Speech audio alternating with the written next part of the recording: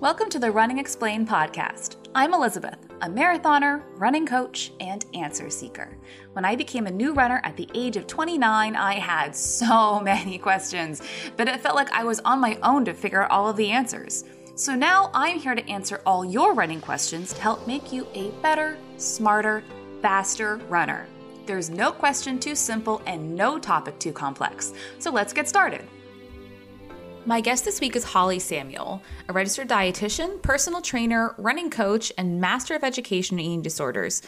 Today we're talking about carbs. We're talking about carbs because carbs are important for running performance, and there are a lot of feelings that people have about carbs, and maybe clearing up some of the misunderstandings about what carbs actually do in your body, why they're important for your performance, and like your overall health and well-being. And when we talk about well-being, it's not just about your physical health, we're also talking about your mental health as well.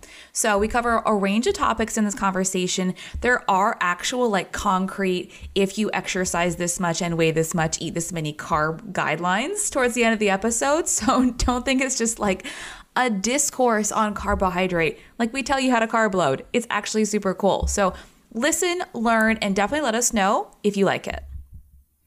Holley, welcome to the show. I'm excited to have you here. Thanks so much for having me. I've listened for a while, so I'm pumped to be here. It's a first time, long time listener, first time caller situation. This is really exciting. And actually, I am excited to talk with you specifically because I know that you're actually the dietitian for one of my coaching athletes. So it's even another connection we have there. But let's start off, and how about you tell us about yourself as a runner, an athlete, about your background and how you became a sports dietitian. Yeah, I know. It's good to see your face. I heard she had you as a coach, and I was like, oh, okay, at least I know that that's going properly. That's awesome. Can rely on that. But yeah, I'm excited to be here. My name's Holley. I'm a registered dietitian. I'm also a personal trainer, and I have my master's in education with a focus in eating disorders. So I've kind of used that in my practice a little bit, which is called Fit Cookie Nutrition, which is my virtual private practice where I kind of hang out as the dietitian, coach, podcaster, and help runners make peace with food, and kind of use the knowledge that we work with together to fuel their next PR or just, run for life with less risk of injury and burnout. That's what I'm all about. So, in terms of how I got into running, I definitely hated it for most of my life. I never liked the endurance aspect. I was more of like a short burst power type athlete. I grew up riding horses and did a lot of strength training around barn work. And then I got into running later in college when I wasn't in the barn as much. It was just a different way for me to kind of take care of my mental health a little bit and be active. And I totally caught the bug, like right around the time of the Boston Marathon bombings. That's when I started training for like my first half marathon. And it's been really fun ever since. And I never thought I would be where I am right now, but here I am. I am a person who loves running. So here we are. Yeah. I love this kind of like plot twist, like you're a runner now. Yeah, exactly. It's like, oh, I never saw that coming. And I'm excited to talk about our topic today, which is carbs. And we're going to talk a lot about carbs and in depth about why they're important. And I also appreciate that you have a background in eating disorders because I'd like to talk about that as well in the context of some of the way that fad diets and popular eating programs are being promoted, and kind of how that it can mask some disordered eating in certain cases. So we'll talk about all of that as we go along. But let's start at the very beginning. And we talk about carbs as being really important for distance runners, for athletic performance in general. Carbs are really important. And let's just explain, if you can, from a technical perspective, like why do we need carbs? As runners, what do they do for us? All right. I'm excited. They're my favorite. And right now they're just getting a bad rep with diet culture. So in defense of carbs, let's dive into this. So essentially, carbohydrates, which, if you don't know, they come from like whole grains, fruits, some starchy vegetables. There's technically carbohydrates in all vegetables. A lot of them are just very diluted with like water and fiber. And when we eat them, they essentially turn into glucose. That's like the building block of carbohydrates. And when glucose enters our body, essentially that triggers a response from our pancreas to release a hormone called insulin. Insulin is like a key. It acts as a key and it opens our cells. Glucose goes from our bloodstream into the cell for energy, where it enters these super fancy things like glycolysis and the Krebs cycle and the electron transport chain, and that produces energy for us. And if we are runners, essentially, our brain and muscles, actually, just to go back, if we're humans, essentially, our brain and muscles use carbohydrates as the primary source for energy. So as runners, when we are really working really hard in our run training, especially, if you're incorporating more distance or more speed work or, one or the other or both, carbs are going to be a really important fuel source for you. And it's going to be more important that you're consuming enough of them so that your body can perform in your workouts, but also, just hold itself together and do other bodily functions. A fun fact I like to drop is that the average human healthy brain requires about 130 grams of carbs per day just to function properly. So that doesn't really involve doing a ton of brain work or thinking or running, but just to exist and function properly.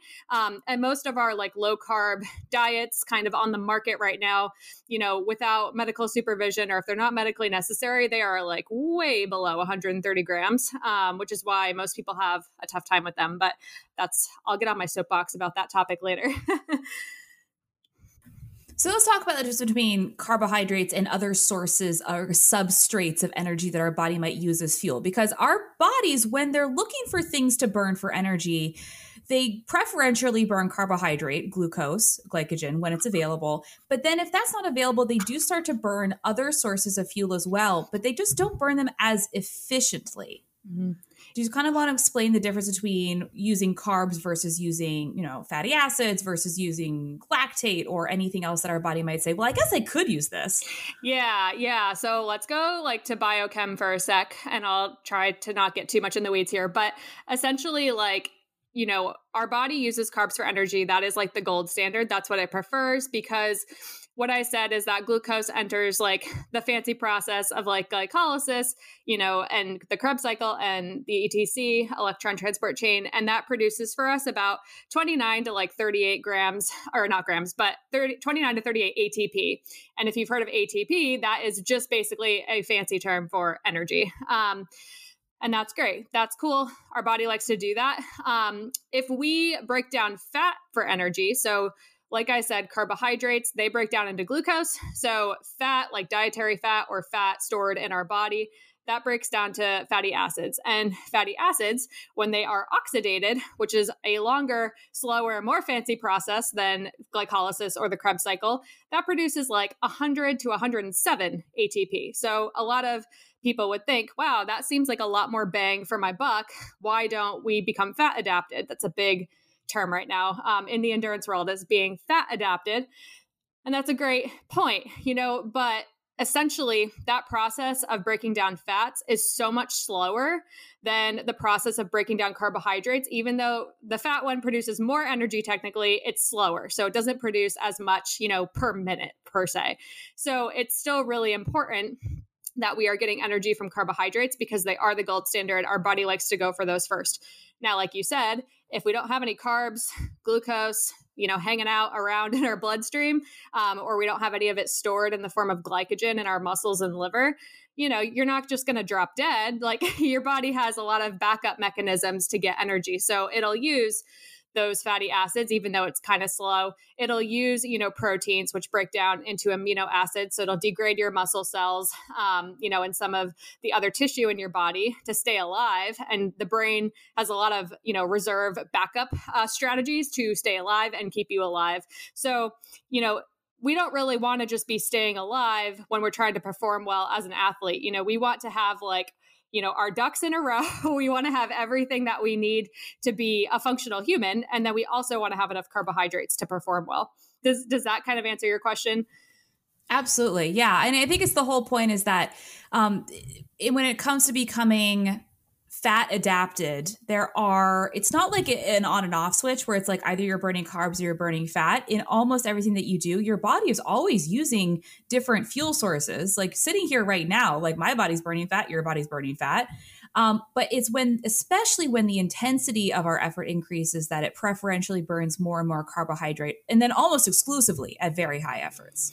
Yeah, exactly. So like what we kind of like to call it in like the nutrition and like sports phys world is like, being metabolically flexible. So like your body is well adept in burning both carbs and fat for energy because, if we are in a state, especially if you're training for something like a half full ultra marathon, where you're out there for just like a long time, no matter how fast you are, essentially your body's not just going to, we're going to burn through all our glycogen and then we're going to flip that switch off and then we're going to start with fat and then we're going to flip that switch off and then we're going to start. It burns a little bit of everything the whole time, but with the idea that glycogen and carbohydrate are its primary fuel source. So, if we, are kind of going out way too fast at the start line, or we get excited, or like, a dog barks at us and our heart rate spikes, like you said, if that intensity gets higher, we will burn through the glycogen a little bit faster because that is breaking down very easily for us to use for energy.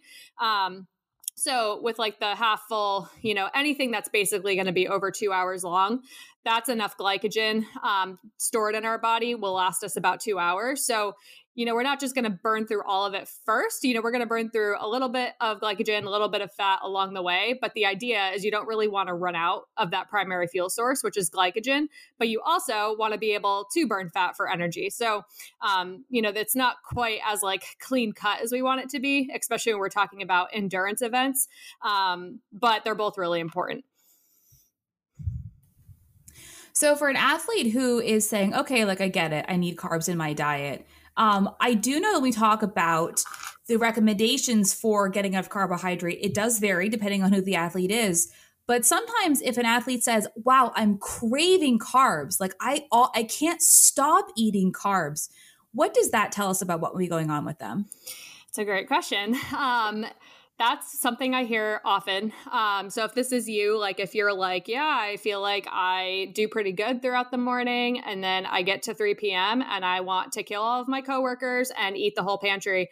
If that's you and you're primarily craving carbs, that's super common, especially in runners. So what can happen really often, like a situation, where that's the case, is that oftentimes people aren't eating enough carbohydrates, especially around like their workouts. So maybe they're not quite fueling those properly and it's kind of driving them into a huge like carb deficit later in the day. And then your brain's really smart. Your body's really smart. It's going to make you make up for that mistake. And in terms of like honoring our hunger and fullness, when we're ravenous, it's really hard to honor our fullness because we're just trying to survive. It's a kind of a survival state reaction. So oftentimes it can be because you're not eating enough carbs like earlier in the day or throughout your whole day or around your workout, especially if your workout is like earlier in the day for my morning runners.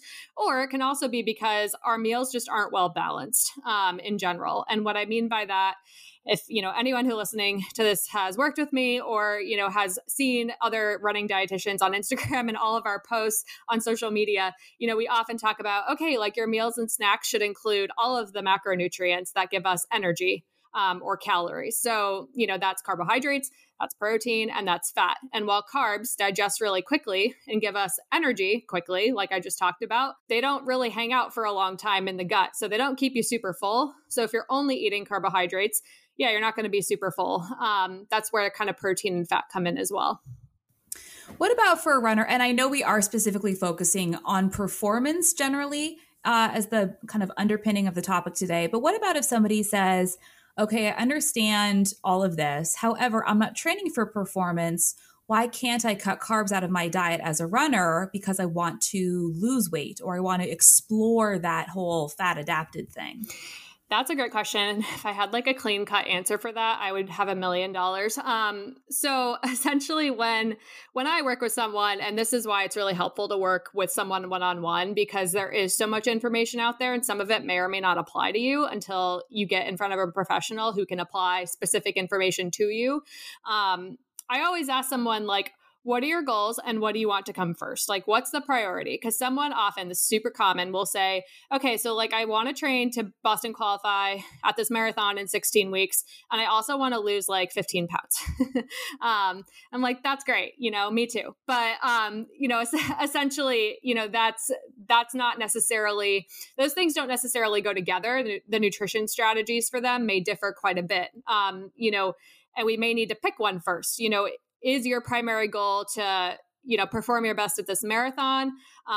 Or is your primary goal to lose weight and, just kind of get through the marathon? Because in terms of weight loss, that does require a calorie deficit. And it does require, potentially changing up the timing of our nutrients and what composes our meals. And that varies a lot based off the person. I'm not going to get too into that. But yeah, if we're focused on weight loss, then carbohydrates, they do play an important role in weight loss, especially the timing, but they also play an important role in keeping us injury free and also getting us the performance we want. So, you're going to require a lot more carbohydrates to get you those things versus, when compared to weight loss because of the caloric deficit. And like I'm using the marathon as an example, I typically don't recommend anyone train for a marathon with a goal of weight loss because it's just such a monster. You're really setting yourself up for injury if you're doing something like that. And it doesn't mean that some people won't train for a marathon and like kind of accidentally lose weight.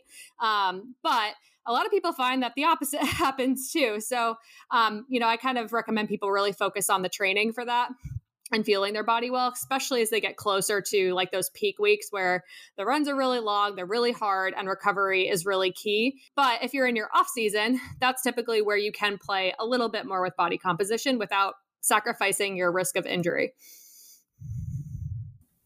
And the danger with the underfueling, whether it's underfueling with a certain macronutrient group or underfueling generally in your calories, is that you're going to hurt yourself because underfueling is really serious. It's not just like, oh, I won't perform very well. You can do things like break your bones. You can mess up your hormone health. You can lose your hair.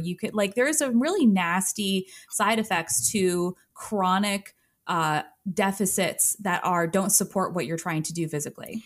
Yeah. And a lot of the times too with underfueling, like when we talk about that subject, like, underfueling, and then that can lead to like a low energy availability, which is a little bit more serious and, has a little bit longer of a recovery time and in terms of, the damage it's done. And then we can talk about, the medical diagnosis, which is, relative energy deficiency in sport, or abbreviated REDS. And that's a medical diagnosis. Like it is very serious. So, with underfueling, and it doesn't necessarily mean that it's intentional either. Some people are underfueling. I'd say most runners are probably underfueling, especially for the half and full marathon distance. And they don't even realize it because it's physically hard to eat that much food sometimes to do it correctly and to support, all of that training. What I tell people too, I'm using like a book to hold up my microphone, which people can't see, but the book is called Intuitive Eating. And it's, much better than just being used as a microphone. But we hear often about this topic of intuitive eating. What I say, like in sport, is that there's nothing intuitive about running a half or full marathon. Like it's a very specific distance. It's a very specific training plan. So it is a little bit more specific and we have to be pickier about the nutrition for it because it's not super intuitive. So it can be really easy to underfuel that training. So let's pivot back to focusing on performance and talk a bit, because you've mentioned glycogen a couple times, and I talk about glycogen too. And sometimes when you're in the space of talking about this stuff every day, you forget that people don't really necessarily understand exactly what glycogen is and how, what it does for us and what we're talking about. We talk about your glycogen storage.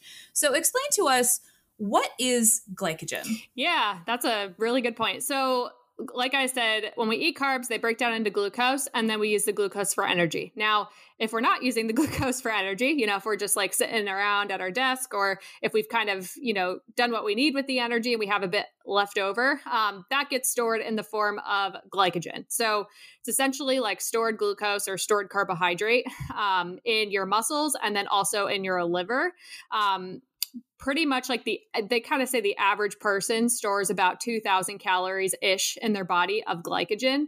And what I think is interesting is that for every 1 gram of glycogen we store about 3 grams of water. So if we hear these low carb diets, oh, I cut out carbohydrates and I lost like 5 pounds. Well, yeah, that 5 pounds is probably your glycogen stores because that tends to go first and a lot of water weight and vice versa. Oh, I started training for my marathon. I started implementing performance fueling and I gained like 3 to 5 pounds. Where'd that come from? A lot of the times that's a good thing. That's because our body's learning how to store glycogen and really improve the capacity at which it can store glycogen. And there's a bit of extra water weight with that. So again, the marathon, the half marathon, things that require us to get good at storing glycogen, there's nothing intuitive about that. It doesn't necessarily mean body composition goals are going to match with performance body composition goals.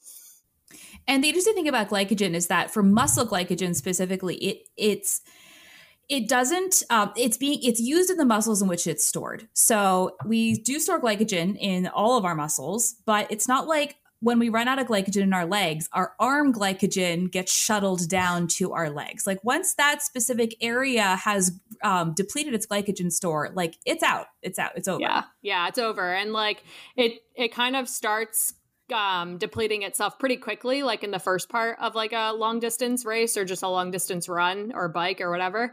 And then it kind of slows down a little bit and more fatty acids get pulled in to help with the energy. So if you are not replacing, some of that carbohydrate intake at the beginning of your run, you're going to risk kind of bottoming out in your glycogen stores early. And it's hard to like make up for that.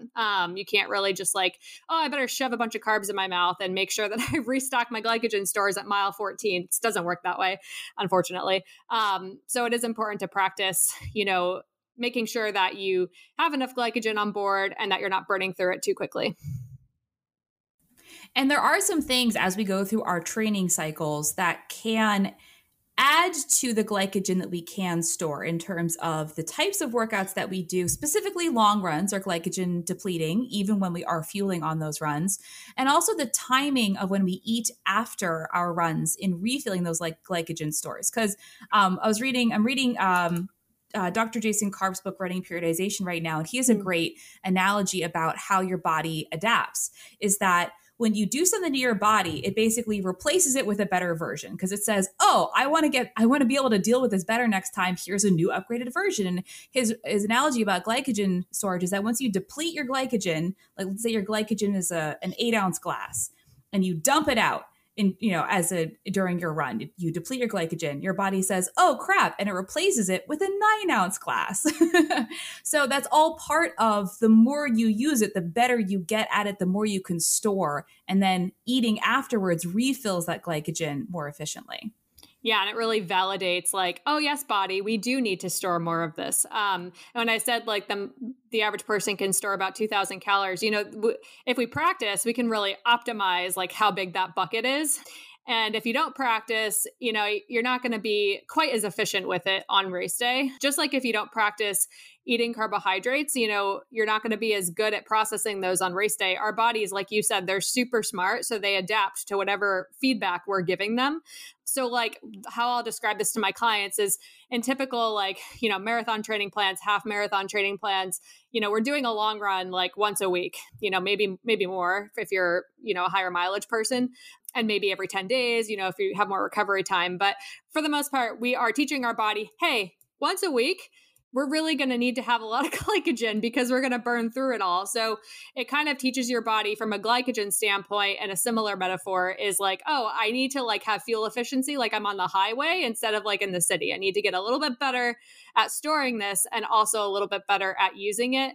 And, depleting it once a week teaches your body it'll be depleted once a week, and then restocking it really quickly after and strategically throughout the rest of your day teaches your body we're also going to get it back and store it and have a bigger cup to store it with. How do you feel about glycogen depletion runs, intentionally going out for a run, either starting fasted or not fueling during the run as a strategy to really deplete your glycogen storage?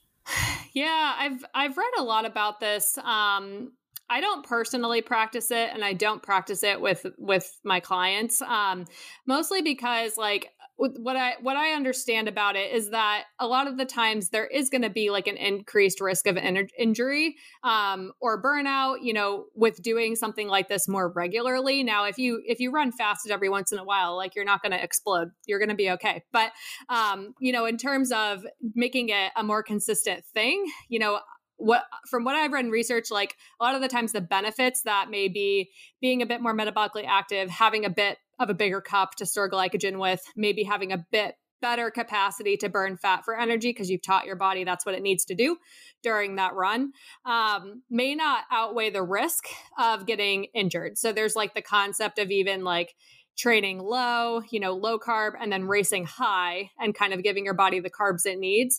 And the problem with that is that, well, if you train low and you get injured, you'll never get to race, or if you train low and you do make it to the race because you're just resilient and you're not injury prone, it's still going to be hard for your body to take on carbs if it's not used to taking on carbs. So that's personally, what I've read in research and applying it to individuals that I work with. I mean, I don't think it's necessary. A lot of my individuals are not eating enough carbohydrates to begin with.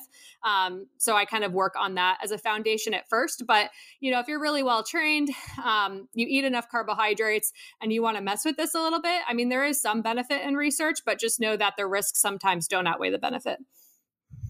And some of the questions I've gotten about glycogen depletion runs in particular have pointed to elite athlete training and saying, well, Meb did glycogen depletion runs every week when he was training for X race. And I'm thinking, you, my questioner, are not Meb Keflezighi, and his training is completely different from yours. And just because it works in a laboratory or has worked among a certain subset of runners does not mean that it's necessarily, like you said, a good idea to apply to every runner, because you're right. I mean, the risk of what we're doing, especially training for higher mileage races, it's dangerous. And we always have to weigh the risk of what we're doing with the benefit of the outcome. And sometimes these things just don't seem to pass that test where the risk is just too great, despite what the benefit might be.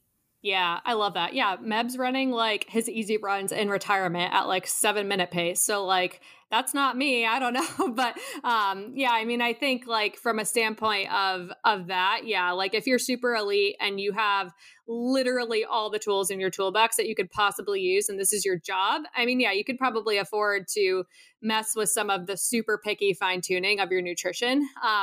But from what I see most often in recreational runners, even some pretty fast recreational runners, is that they're not eating enough in the first place. So taking away their fuel like doesn't really make sense. And from a different standpoint too, like a lot of my runners that I work with do have like a relationship with food issue, and they are restrictive and it does cause them problems. So me saying, okay, like before your next run, we're not going to eat, for a lot of them, if we've made a lot of progress and getting them to finally eat enough or kind of get close, that's super confusing for them. It can trigger a lot of negativity and cause them to go into a downward spiral, which again is like a risk that I'm not really willing to take. Let's talk about refueling strategies after the run. Is it more beneficial to refuel in that, immediate post-run window with your 3-to-1 ratio of carbs to protein? And or should you also continue to eat carbohydrates in the, hours after that refueling period? Yeah, good question. I think it depends on what your goals are. If we're talking about like performance related goals of like the average person, like you just want to PR your next race type thing and you don't want to get injured. I would definitely recommend that. So I would recommend having, that 3-to-1 gram of like carb to protein ratio within 30 to 60 minutes after. And I always say like the sooner you have that, the sooner you start to recover, and who doesn't want to recover faster? And then your meals, for the rest of that day, what I work on with my clients is they should reflect kind of like the training load that you put on your body that day. And also if there's going to be an anticipated training load to be put on your body the next day, you have to start preparing for that. So from that glycogen storage standpoint, we do want to eat enough carbohydrates to kind of restore what we depleted. So if you did, a run that was well over like that, 90-minute-ish mark where it's kind of like, all right, it's definitely a long run, relatively speaking, from science. I think that you making sure at least half of your plate is carbohydrates and following meals throughout the day is super important to replenish. And if you're talking about, all right, I did like my long run today, it was over 90 minutes. And maybe I'm also an athlete who has a long run tomorrow. because maybe you do back-to-backs, if you're trying to spend less time on your feet all in one day, or if you're training for something that's going to take you a long time to complete, it's important to kind of prepare your body for that run the next day too, on top of replenishing those glycogen stores. Now, if you are someone who just finished, like a 45 to 90 minute run, like something that was more middle distance, still 3-to-1, ratio of carbs to protein after your run. And then, what's on your plate in the following meals could look different, because you didn't tap into your glycogen stores quite as much. So it could be like a third of your plate and so on and so forth. So that really segues nicely into carb loading. Yeah. The idea of preparing for future events, whether it's tomorrow or the race, maybe it's race week and you're racing on Saturday or Sunday. And the idea of carb loading is basically to fill up your glycogen stores as full as they could possibly be. Mm-hmm. And there is science behind this. Like, carbohydrate loading actually does work, but it's not like just, go eat your pasta night dinner and voila, you'll be fine. Yeah, nothing new on race day, people, or race week. Yeah, I would say this is a metaphor I use often. It makes sense to me because my parents are pilots and they say this all the time. So hopefully it'll make sense to other people too. But essentially, when you're carbo loading, you want to think about filling your jet source, like fuel source, as much as you possibly can, so that you are sitting like heavy on the tarmac on the runway. Like, the plane is so heavy, it will literally sink a little bit into the tarmac, which is mind blowing.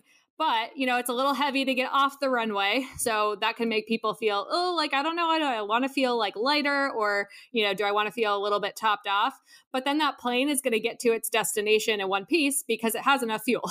So, it's very similar for something like a half or full marathon, where it's okay to feel a little bit fluffy after your carb load. That's kind of the whole point. You should feel really good at the beginning of your race. And then you should also have enough fuel with a good fueling strategy, of course, to get you through the end of your race. So when it comes to carbo loading, and men and women can both do this, there's a lot of back and forth out there right now about if females can carbo load or not. And the answer is they're a little bit better at some points of the month.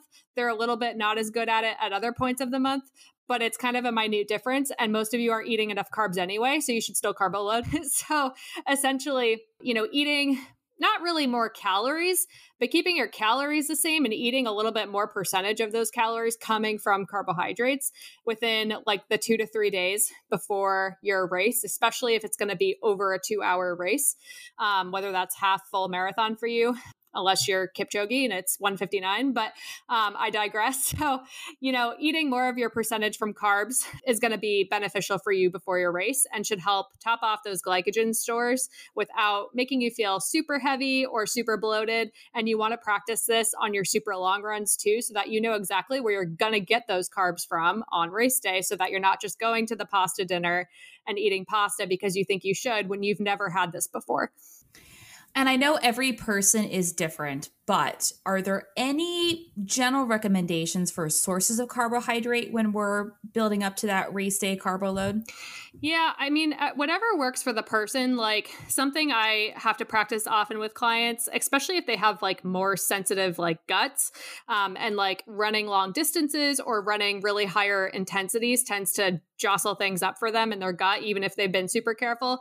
Something we'll do is reduce our fiber intake like the week or like a couple days, depending on how severe it is, before their race. So what that can mean essentially, because we know that a lot of our carbohydrate sources like fruit, vegetables, starchy vegetables, whole grains, do have fiber in them. And that's, a good thing for our general health, and it keeps our gut healthy. But again, the marathon is not intuitive. So, we're going to cut some of that fiber out for those more sensitive people sometimes before a race. So that could mean getting more of your carbs from things like white, grains. So like bagels, white bread, white pasta, white rice. And some people too, this is throughout training if they're super sensitive, or doing like some of the higher glycemic or lower fiber carbohydrate sources.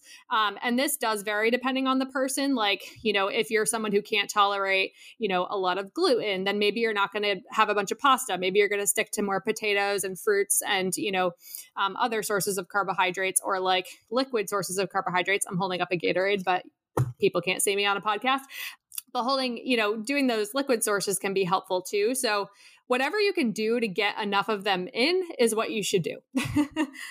Let's talk about the fear of sugar spikes, I guess I could say, because I've gotten some questions about kind of generally centered around, well, isn't eating that many carbohydrates or drinking Gatorade or taking a gel or eating white rice, won't that spike my blood sugar? And isn't that something that I should avoid? How would you respond to those types of questions? That's a good question. So we actually find in some studies, I can't remember the name, but there was a study that basically trialed high versus low glycemic carbs. So like more refined grains, like your high glycemic, lower fiber versus like, sweet potatoes and, brown rice and whole wheat things like your high fiber, low glycemic. And they tested kind of both of these after working out to kind of assess if one would help fill our glycogen stores up more or faster than the other. And they basically found that the high glycemic, the lower fiber, more refined things actually filled our glycogen stores up a little bit faster than the lower glycemic, quote unquote, healthier foods that we all think of and are told to eat. So, I mean, it doesn't necessarily mean that you have to choose, the white rice or the refined carbs if you don't want them. But, it is effective. So, when you do eat plain carbohydrates like that, it does cause more glucose, to kind of rush into your bloodstream. It does cause your pancreas to have to release more insulin, those keys that then open your cells, store them for energy or glycogen. And it might leave you hungry in like 15 minutes. If you're still eating a little bit of protein and fat, it will help like blunt that blood sugar spike. And again, this isn't something that you're doing every single day forever and ever. It's something you're doing, very intentionally and specifically to help top off those glycogen stores, and doing it from some of those lower fiber carbohydrates. It might be easier to do because then you won't fill up so fast where you're like, I can't possibly eat more, because we want to be able to eat enough. It also may digest a little bit better because of that, depending on the person. And, it might spike our blood sugar a little bit more than if you chose the less refined stuff, but it probably really won't make a huge difference. There's some people who may be more sensitive to this and may have to be more mindful. But I mean, I think the intentionality of it, again, like the risks are not going to outweigh the benefits. And I know this is veering into medical advice territory, but I have gotten questions from runners who have diabetes, either type 1 or type 2 diabetes, and wondering what are some general guidelines for them to properly incorporate carbohydrates into their performance training. Yeah, again, it's going to depend on the person. But, with diabetes, so with someone with type 2 diabetes especially, or any condition that gives them some sort of insulin resistance where when we eat glucose, carbohydrates, and that triggers that insulin release from the pancreas, the keys, the insulin, isn't essentially shaped correctly, or it's not working. It's not quite opening the cell up the way we want it to allow that glucose to get in, which is why it hangs out in your bloodstream instead. And then you have a high fasting blood glucose or a high blood sugar, which is the more generic term. So, I mean, there's different ways to kind of help these people get that insulin to work properly or get those cells to open up for energy. And again, I would stress with someone like that they're still eating balanced meals. The breakdown of their meals might look a little bit different. They may have a little bit more protein, a little bit more fat, because their body may respond to using a more like diverse fuel source for energy. But it doesn't mean that they shouldn't eat carbohydrates. It just means that the timing and the composition of their meals, what they're eating the carbohydrates with, might have to look a little bit more specific for that particular medical condition. And this is kind of just illustrates the whole point about how there are general guidelines, but there are really individual strategies for nutrition depending on who you are as a runner and everything else that's going on in your life. Because it's impossible to look at two people and say, you need to be eating the exact same thing at the exact same time, because we're all just a little bit different enough that there is no one size fits all strategy for this. Yeah. Cause like if that person with diabetes, were to eat, a carb gram amount recommendation, and they were, to eat it just kind of all at once, or just like free for all throughout the day and they weren't mindful about what they're pairing it with. So they're not pairing it, with protein or fat. They're just like willy-nilly eating carbs all day because that's what they saw on Instagram, on an Instagram post that all these other runners without diabetes were doing. That might not work well for them. That might backfire. They might end up with a higher blood sugar, less glycogen stores because the sugar is not getting out of the bloodstream and feeling kind of lethargic on race day. So yeah, I'm not being annoying. And I know all good healthcare professionals, we were like, oh, I feel so annoying when I say it depends, but it really does depend. So, if you do have more specific questions on that, it does really help to work with a professional because, that information out there, the studies, the stuff that they found in a lab, it may apply to you slightly differently. Let's talk a bit about why people are, actually, let's just back up and talking about healthy eating masquerading disordered eating. Because a lot of runners, I think, would describe themselves as health conscious people who are, chasing fitness or performance or aesthetic goals or health goals. I want to feel good. I want to look good. I want to run well. And there's a lot of the mainstream diet culture that then tells us that we have to eat a certain way in order to be a certain way. And that really can mask some pretty dangerous, disordered eating. Yeah. There's it's kind of still in the process of being added as a technical diagnosis, but there's a whole eating disorder diagnosis to come, essentially called orthorexia, where, you're not necessarily restricting calories on purpose. You're not necessarily purging your calories through exercise, or vomiting or, any of the other eating disorder types, but you're more, really hyper focused and maybe over obsessive with the quality of food that you're eating. And that type of food is only healthy food or only whole food or only whatever kind of fits your standard or parameters of what you define as healthy. And there's a lot of diets that's kind of unfortunately also infiltrated some of the medical field. So, healthcare professionals are not immune to this, that promote this. They kind of say, yeah, there are these food rules that you have to follow if you want to be healthy. And they promote these things with a health forward focus when really it's promoting disordered eating behavior. So, something I talk about with my clients, usually at our first or second appointments, is do you have any food rules? What food rules do you have for yourself? Because I'll kind of go through what they eat in a day and some of their dietary, just schedule and patterns and whatnot.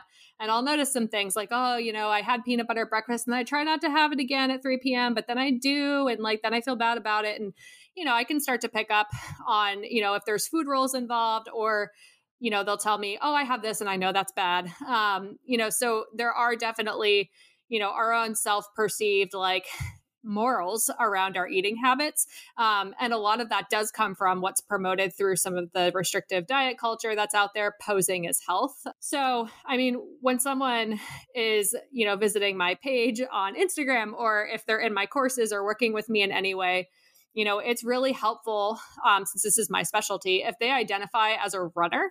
Because also the diets that are out there, a lot of them, even if there is some research showing potential benefits for the average healthy, maybe sedentary person, that doesn't apply to runners. So, that can help make it more black and white for people too. Well, you're identifying as a runner. You're telling me you want to work on your health through running, and you do want to perform well as an athlete who is a runner, even, if you're not an elite marathoner, even if you're, running what you would consider a slower pace, whatever that is relative to you, you're still a runner. So, what's found in these studies about this specific restrictive diet just doesn't apply to you. So if you're having a barrier around identifying yourself as a runner because you think you have to run fast or you have to run a certain distance, that can be really confusing for people. And logically kind of looking at the food landscape in, Western culture, American culture, it is obvious to look and say, look, there's a lot of added sugar. There's probably a lot of widely available food, which is low nutrient, which is a lot of stuff that it's yeah, you probably shouldn't be eating, this processed food as your main staple of your diet. But how that kind of fear mongering around carbohydrate has been translated into, like you said, these fad diets and how low carb diets are really popular and like just becoming like, I remember, so it's just kind of, and I've talked about this before in previous episodes, I used to be very hardcore keto diet. Like when I started running, I was a keto runner. I like was, didn't eat carbs for a couple years. Eventually ended up running into some hormonal issues. Like my hormones were getting out of balance. And anyways, I eat carbs now and I'm a big fan of them. But the fact that it's so like, you can go into Target and all these things are like keto this and keto that. And like, nope. Yes, it's probably good that overall, as a general population, we eat less added sugar. However, like you said, that does not then mean, oh, we should all eat low carb. Yeah. Yeah. I know. I tend to like, if I see a new granola bar from a company or something and they have like a keto version, I'm like, I'm kind of judging you now, Luna Bar or whatever it is, for jumping on this fad train. And it's kind of like when everything became gluten-free, because we thought that was healthier for everyone. And like, what's great about that is it like made so many gluten-free options for people who actually need to be gluten-free. So like people who actually need to be keto, like they're going to have so many options now, which is awesome. But then I see things like butter being advertised as keto. And I'm like, well, yeah, like it always never had carbs in it in the first place. So I think there's just a general lack of education there. But yeah, absolutely. I mean, I think not one size fits all. And with any like fad diet, a lot of the times it is about one size fitting all. This diet is the best diet for you. And there's no question about it. And what I kind of like to say, if you're someone where you don't have any like extreme medical conditions, maybe you're a generally healthy person, and you're not in an extreme like circumstance, a lot of the times you don't need like an extreme diet. So if there's a diet that's kind of cutting out a whole food group just for the sake of it, for the sake of health, or if there's a diet that's cutting out like a whole, macronutrient like carbs, like keto does, it's probably not for you unless you have a medical condition that would maybe make that more appropriate. And going back to the kind of disordered eating, is that it is possible to have disordered eating without having a DSM-5 definition of an eating disorder. Like you do not have to be underweight to exhibit symptoms of anorexia.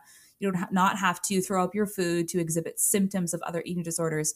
And one of the things that I've found in my personal experience is that having gone through phases where I had a really disordered relationship with food, is that the key thing that always came up to me was the anxiety I would feel when I was confronted with foods that I thought were dangerous or bad for me.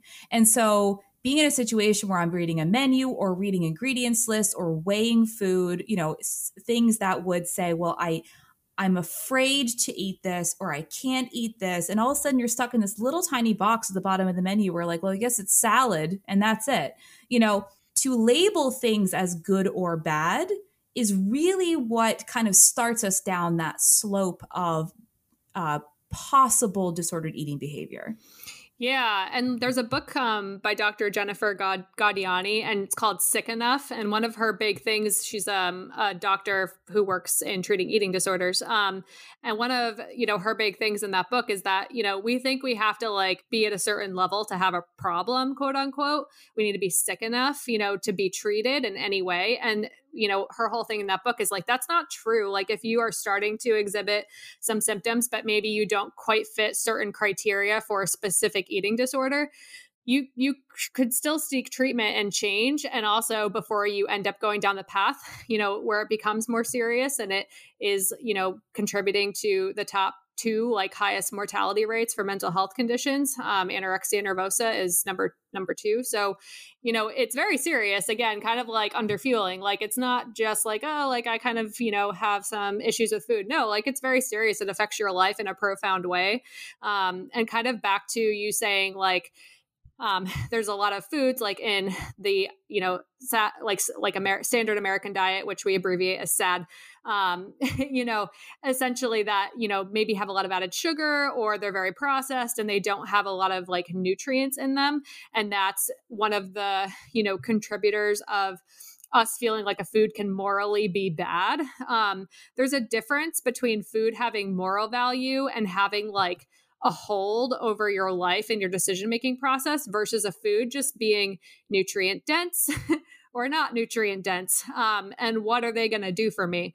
Because there's a space for all of those foods in our diet. And, your intentions behind food choices when I'm working with clients, and they know this because I talk about it all the time. Their intentions about their food choices are far more important to me than the food choices themselves.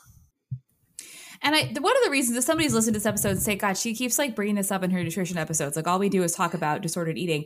And because I think it's really important, because especially among runners specifically, and I'm not even going to say female runners, male runners too, there is a lot of body image, food relationship stuff that seems to arrive at the table when you become a runner or focus on your running performance. That, like you said, we ascribe moral values to certain choices. We think that we have to eat a certain way to be a certain way, to look a certain way, to perform a certain way.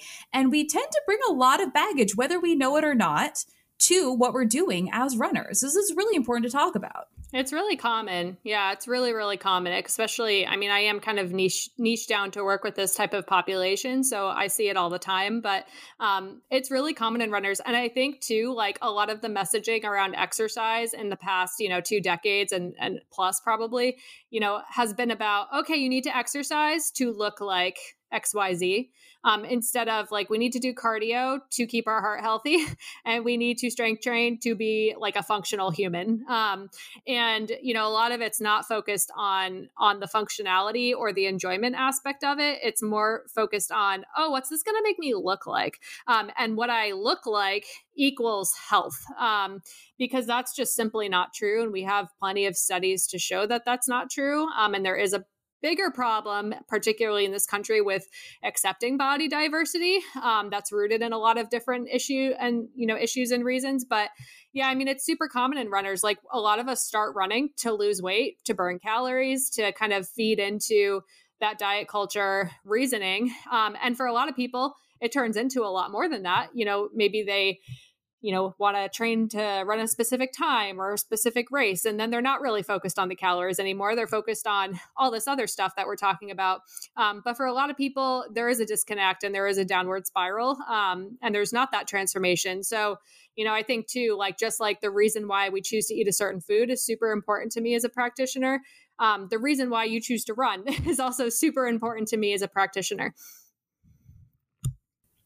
So for runners who are wondering, okay, I've never really thought about my diet. I've never really thought about what I eat before. I don't think I have any weird, kind of food relationship issues, but I'm curious now to know, am I eating enough carbohydrates to support my running? Are there any general guidelines for when you're dividing up your macronutrients for how much you run and how many carbs you should eat? Yeah. Oh, totally. And like, this is general information. So like, I can just kind of state it off. So I'll use like 150-pound person just as a generic example, because the math is easy. But essentially like what's useful from a carbohydrate standpoint, if you're someone who is like exercising, running, for about an hour-ish a day, maybe a little bit less, maybe a little bit more, working out moderately, you need between like 5 and 7 grams per kilogram of carbs per day. So for a 150-pound person, that's about 340 to 477 grams of carbohydrates per day to start. So, and then, if you're exercising for like 1 to 3 hours, per day, or again, this could be divided into like your long run day where how you're exercising is just longer than what it typically would be during the week. We need about 6 to 10 grams per kilogram of body weight of carbohydrates per day. For that 150-pound person, that's 408 to 680 grams of carbohydrates per day. And some people might be hearing that who have ever tracked food before and being like, oh my God, that is a lot of carbohydrates, and then we get into the more elite level of people who are exercising for like 3, 4, 5 hours per day. And they need between 8 and 12 grams per kilogram, which is about 544 to 816 grams of carbohydrate per day. And that range too is kind of what I'm talking about when I talk about carb-loading in the 2 to 3 days pre-race. It's that range that you want to utilize to top off your glycogen stores. So yeah, so like it depending on your exercise, again, like I mentioned at the beginning of the episode, we need about 130 grams per day just to keep our brain healthy and function properly as a human. So, if you're adding in any exercise on top of that, it goes up. So for most runners, we're probably looking at least that minimum of like 300 grams per day. If we're talking about like a 150-pound person, it is done by body weight. But does that kind of answer your question? Definitely. So for us imperial measurement Americans, so we take our body weight in pounds, so we convert it into kilograms, and then we apply a grams of carb per kilogram of body weight guideline to that. Yep. So for carb loading, you said we want to be on the upper end of that scale. Yeah, for that 2 to 3 days, especially if we're talking about like a distance that's going to take you 2 hours or more to complete. So whether, you're like a 3-hour half marathoner or, a 2-hour and 15-minute marathoner, those apply. And you mentioned before and I've also watched this kind of rage across my Instagram feed, sex differences between carbo-loading with men and women. And so we're not really ascribing any meaningful statistical differences between how women versus men should carbo load. We really are just saying, based on your body volume, these are the guidelines. Yeah. For the most part, that's true. Like there's more research coming out on females, female athletes in particular, which is really cool. But because traditionally studies are done on men because men don't have complicated hormone cyclical things and they don't take hormonal birth control. So they're a little bit easier to study in a laboratory. Females are a bit harder, even though they take up over half of the population. But essentially what we found so far from research is that, so to go through this in the short burst version, females have a menstrual cycle. That's a thing. So essentially like the first part of the cycle, day one, that's when we are having our period, hopefully, that kind of lasts through and gives us the follicular phase at the end of your period, which goes through ovulation. From ovulation to the day before your period, we have the luteal phase. So those different phases of the cycle exist. Basically, different hormone fluctuations happen during those different phases.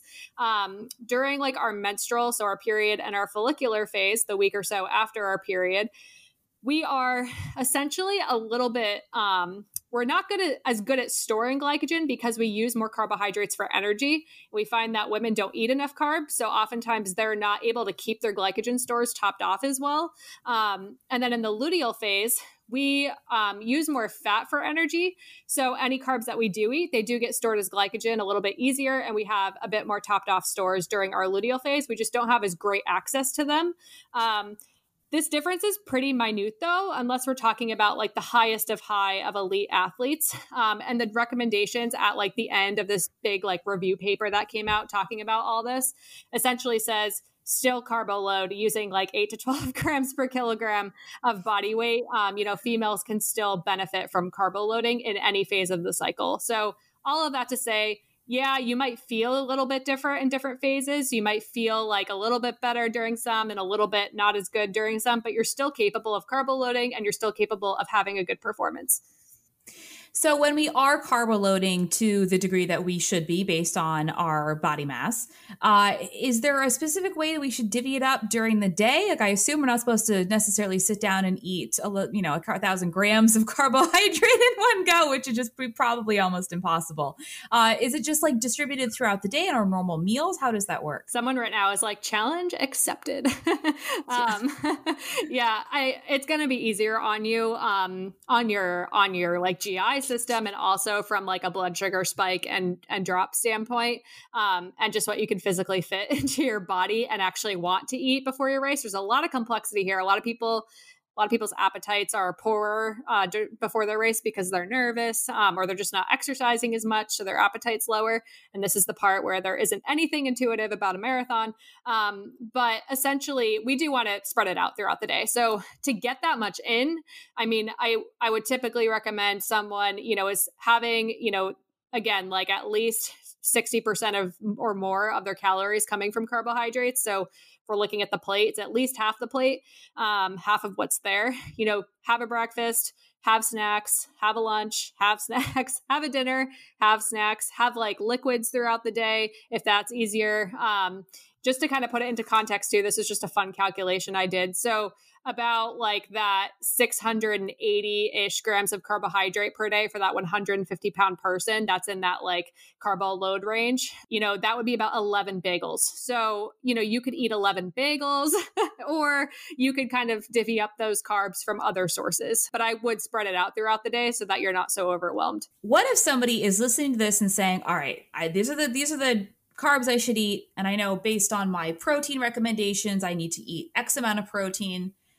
And then they're doing the math in their head and saying, this seems like an amount of food that would cause weight gain in me.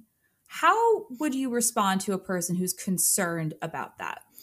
That's a really common concern. I think if you're listening to this and it's like the week before your race, like take some of the themes of this conversation and apply them, but do not feel like you need to start tripling your carb intake if you've never done that before. Because essentially, if you feel like eating essentially enough to fuel your body is going to cause weight gain, then we have to start somewhere else with you. We kind of have to go back to the baseline of your overall health and metabolism and make sure that you are fueling your body enough and that your body composition and your metabolism does kind of even itself out. It gets used to being fueled well enough. Because if you're the type of person where you're like, I feel like I look at a cookie and I gain 5 pounds, there's usually a biological reason for that. And it often comes from a place of just having, maybe underfueled or inappropriately fueled. There could be some binging going on. There could be, some metabolic slowing down that's gone on. So, I mean, if that's you, there is a little bit more work to be done.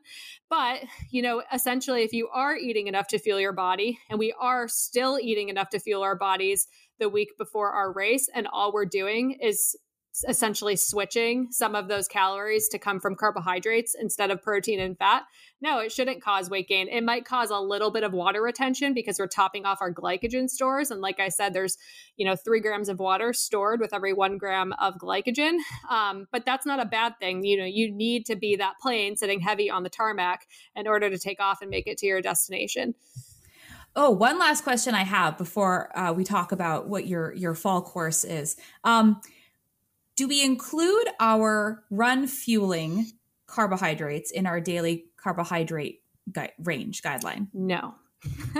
So it's extra. So we have our like daily carbs. Then we have the things you need to do when you fuel your run. Those are separate things. Yeah, they're separate. So when you're fueling your run, which just means like you're bringing like a GU or a carbohydrate source of some sort on the run with you and taking it in, that's really to kind of keep you from redlining essentially on your long run and to keep those glycogen stores from bottoming out.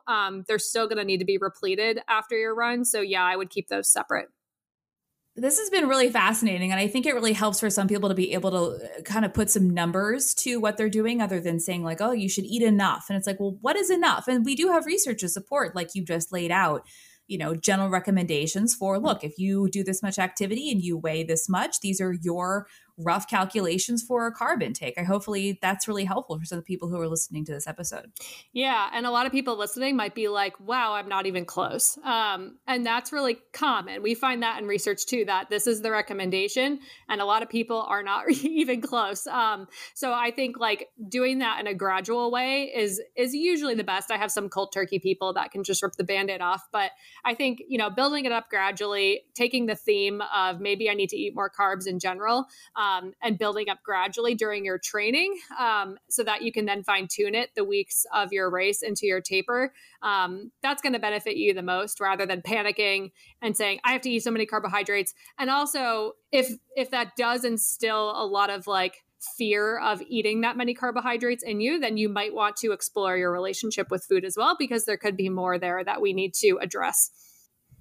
So I know some people are probably thinking, well, I don't really know if I want to work with somebody one-on-one. Like, I don't think I need to go see a therapist, but they can work with somebody like you who's a dietitian, like just exploring the relationship you have with food and helping them fuel better.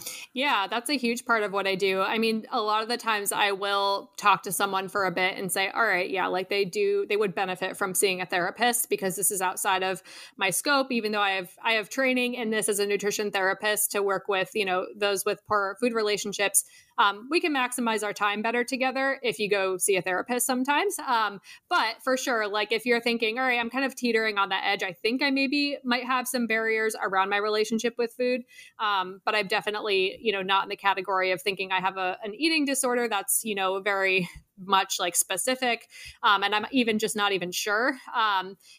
Working with like a nutrition coach, dietitian, especially, someone with a background in that, because we all specialize in different things, can definitely be really, really valuable. Because if you're just trying to piecemeal all of this together over Google or over Instagram and you're not sure what applies to you, it can take a really long time and sometimes cause more damage.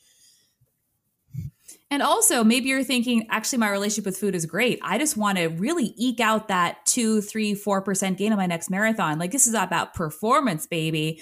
That's also what a dietitian is for. Yeah, sign me up for those people. That sounds really fun. So if you want to, focus on your performance, that's definitely something that I would love to help with. I've helped hundreds of people with that, and it's really fun to kind of be able to follow your journey and fine tune things. And like too, some of the recommendations you might be, following them to a T because you're well researched and you feel confident about what you found, but you might find that sometimes it causes other issues, and just having that professional to troubleshoot with, when the typical thing that worked for Kipchoge didn't work for you, what do I do now?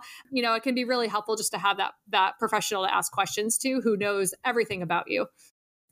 Cool. And I assume, because I know you do have something that's opening up this fall, is this something that we might learn in your fall? Is it a small group program? Tell us what you're working on. Yeah, so the Strong Runner Academy is my small group coaching program the next kind of cohort will be launching in the fall, probably in October, but I'll start kind of talking to people about it in September to see if it's a good fit for them.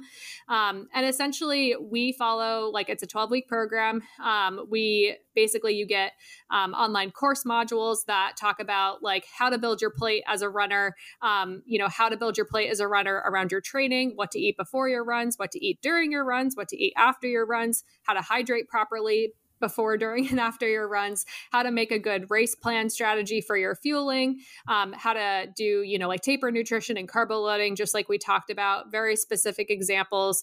Also a lot about body image. We do cover relationship with food and body image during the course and how to use that to your benefit as an athlete and also help your mindset as an athlete, because we have to have kind of a tough mindset sometimes to get through some of these hard training runs. So some mindset tools there as well. And the course and the program also does implement strength training for runners and how to fit that into your training program, what strength training for runners even means, and how to avoid injuries is essentially what we're all about. And I do have other professionals like physical therapists and chiropractors who come on and give us some bonus talks and some bonus advice on that aspect as well. So it's a group coaching program, which is really fun because runners are awesome and they always feed off each other in the group calls, but we meet weekly. And there is also the option to like upgrade and also get one-on-one time with me as well. If you do have a more specific case, or if you just like, I want the information, but people ask me questions like during the calls and stuff too. So yeah, it's super fun. I'm excited.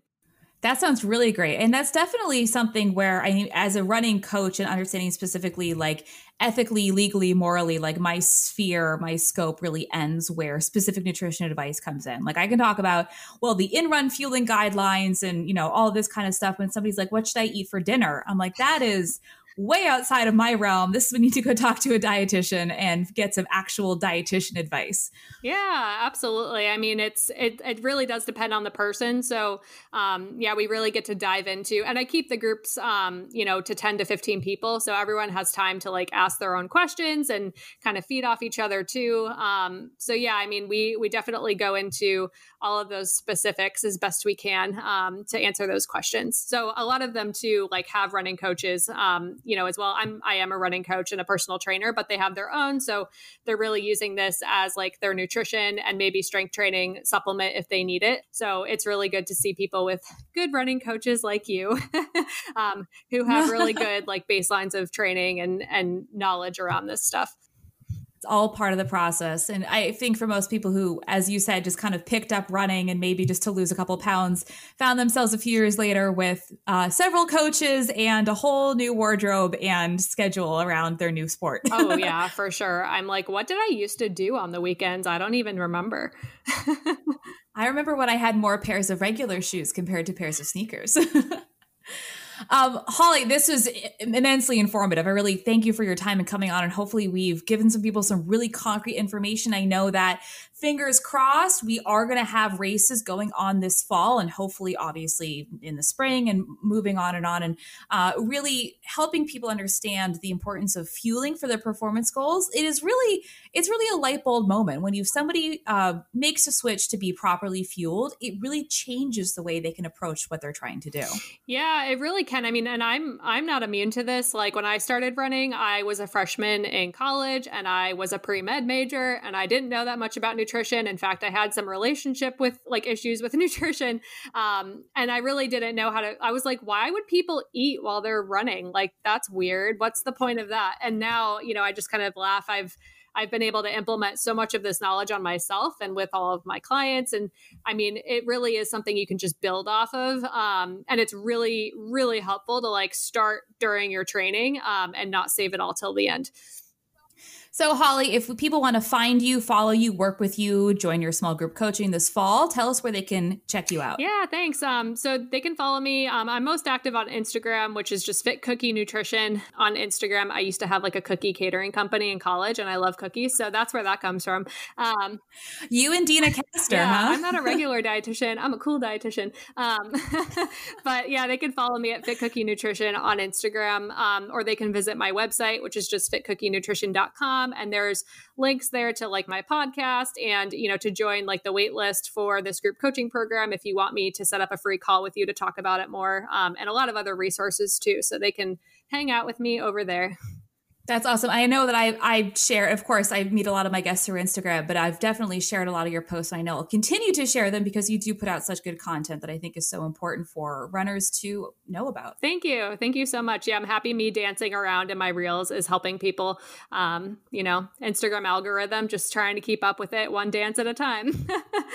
That's all we can do is just try to stay ahead of the algorithm just for one day. Yeah. Thank you so much. I hope you've enjoyed this episode. Don't forget you can always find me on Instagram at Running Explained or at my website, runningexplained.co. If you have a question you'd like to have answered, you can submit it in my stories every Monday or email me at elizabeth@runningexplained.co. That's ELISABETH at runningexplained.co. This content is not intended to be a substitute for professional medical advice, diagnosis, or treatment. Always seek the advice of your physician or other qualified health provider with any questions you have regarding a medical condition.